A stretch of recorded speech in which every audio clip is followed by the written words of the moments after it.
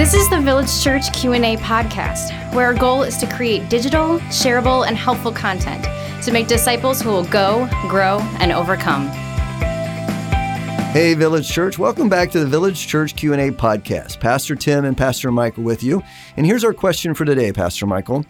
What should I do when a non-Christian asks me for advice? Kind of a general question, but I think it's an important question to answer. Yeah, there's a question behind this, which is, can somebody who does not have the Spirit of God give true wisdom? Which, is a great question. And yes and no. That's probably the best way to say it. So there's this theological category called general revelation and special revelation. I think this is maybe a helpful time to articulate this.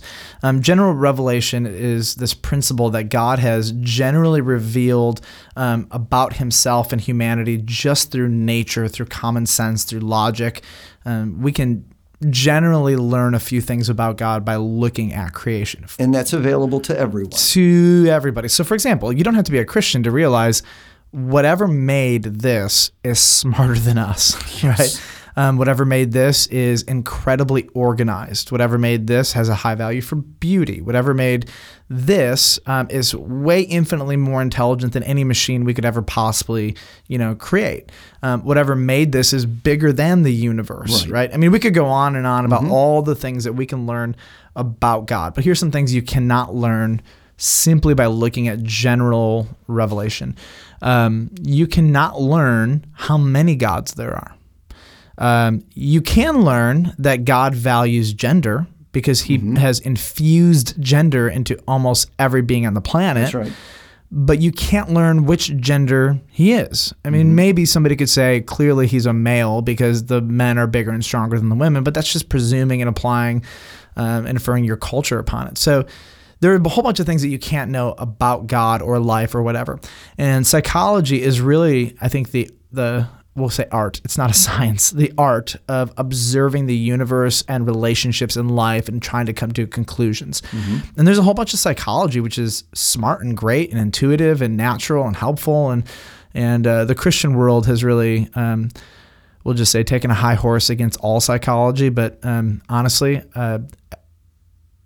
it's common sense. The book of Proverbs is Psych 101. It's general observations on life. And the way I was taught is if it's true, then it's God's truth. All truth is God's truth. Totally.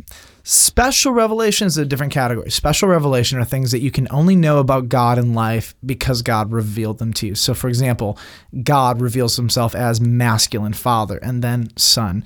There is one God in three persons, which is Trinity. We would never have a concept or category of that. Outside of Scripture, we don't know Outside of Scripture, There's one way to God. It's through Jesus. Like the only way you'll ever know that is by reading the Bible. And so there are some pieces of wisdom that anybody can give, Christian or non-Christian, because they just have the ability to look at the rhythms of life and see what works and what doesn't. And then there are some things that they can't give. If you go to a non-Christian and you say, how does one go to heaven?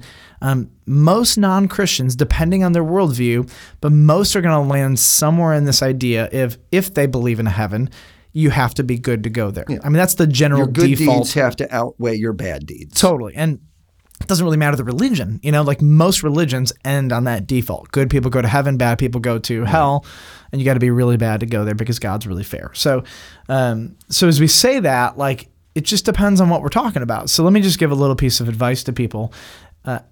Any advice that anybody gives you is always driven by worldview and it's driven by values. And these two filter every single bit of counsel anybody gives you everywhere.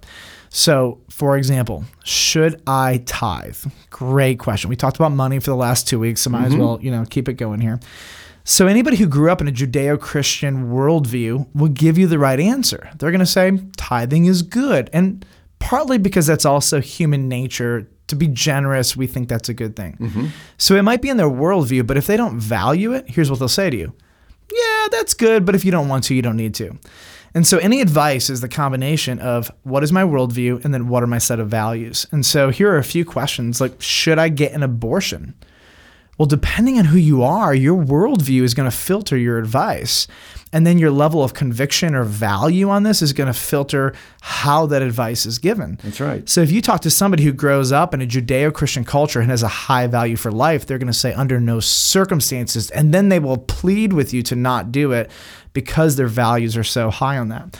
How far is too far with my boyfriend? Well, your worldview, what you believe about God, what you believe about human nature and sexuality determines what kind of advice you're going to give there. How should I keep dating this non-Christian? I'm a Christian. Should I date them? Well, most non-Christians are going to tell you if they make you happy, go for it. Let's just take a little caveat for a moment. Most non-Christians, what they should say is don't date a Christian, because all they're going to do is think you're going to hell and pray for you and bother you your whole life. And try to get you to come to Christ. Totally. It's like, come on, like non-Christians, think about that. So I found out my friend is addicted to porn. What should I do? Well, depending on your worldview, for most people, porn isn't that big of a deal, even though all the stats and psychology around this say porn devastates the male brain, let alone the female brain, and basically forces men to objectify women in their minds. I mean, so like you'd think they would give good advice, we just got to step back and say, whenever you're talking to anybody, Christian or non-Christian, what is their worldview and what are their values? Because I'm around a lot of Christians who have a Christian, biblically informed worldview, but they have low values for things that God has a high value for. So honestly, if I were as I'm thinking about this question, I'm thinking, forget about non-Christians. I don't even like most of the advice that Christians give. Right. You find the majority of dating or engaged couples right now who profess the name of Christ, their worldview will tell you, save yourself from marriage, protect your sexuality, but their value of it is so low that they're giving themselves over to a sexual relationship with each other. Right. Great worldview, low values, terrible advice. So long story short, get wisdom wherever you can find it. Non-Christians have a ton of awesome wisdom to offer. So do Christians.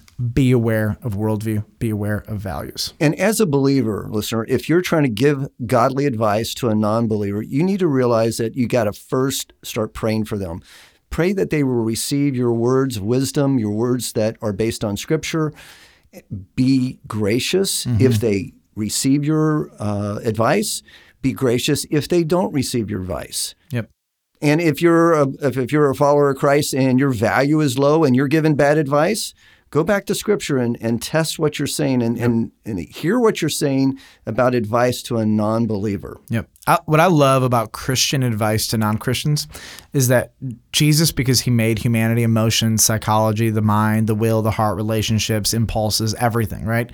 Everything Jesus says for us to do is the most logical thing for us to do. Amen. So when a Christian gives advice, even if we don't quote the Bible, we should learn to give advice and to be able to, we'll just say, refer to common sense, because everything Jesus says is common sense. Amen.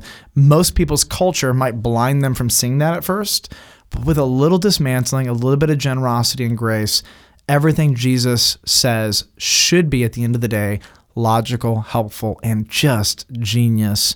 And so I think Christians should give the best advice on the planet. So, thank you for joining us today, listeners. Please don't forget you can submit your questions to our podcast by going to our church website, vcob.org, and just click on the link that says Q&A podcast question. Please join us next time when we answer the question, what does the Bible say about Christians defending their lives in the face of persecution?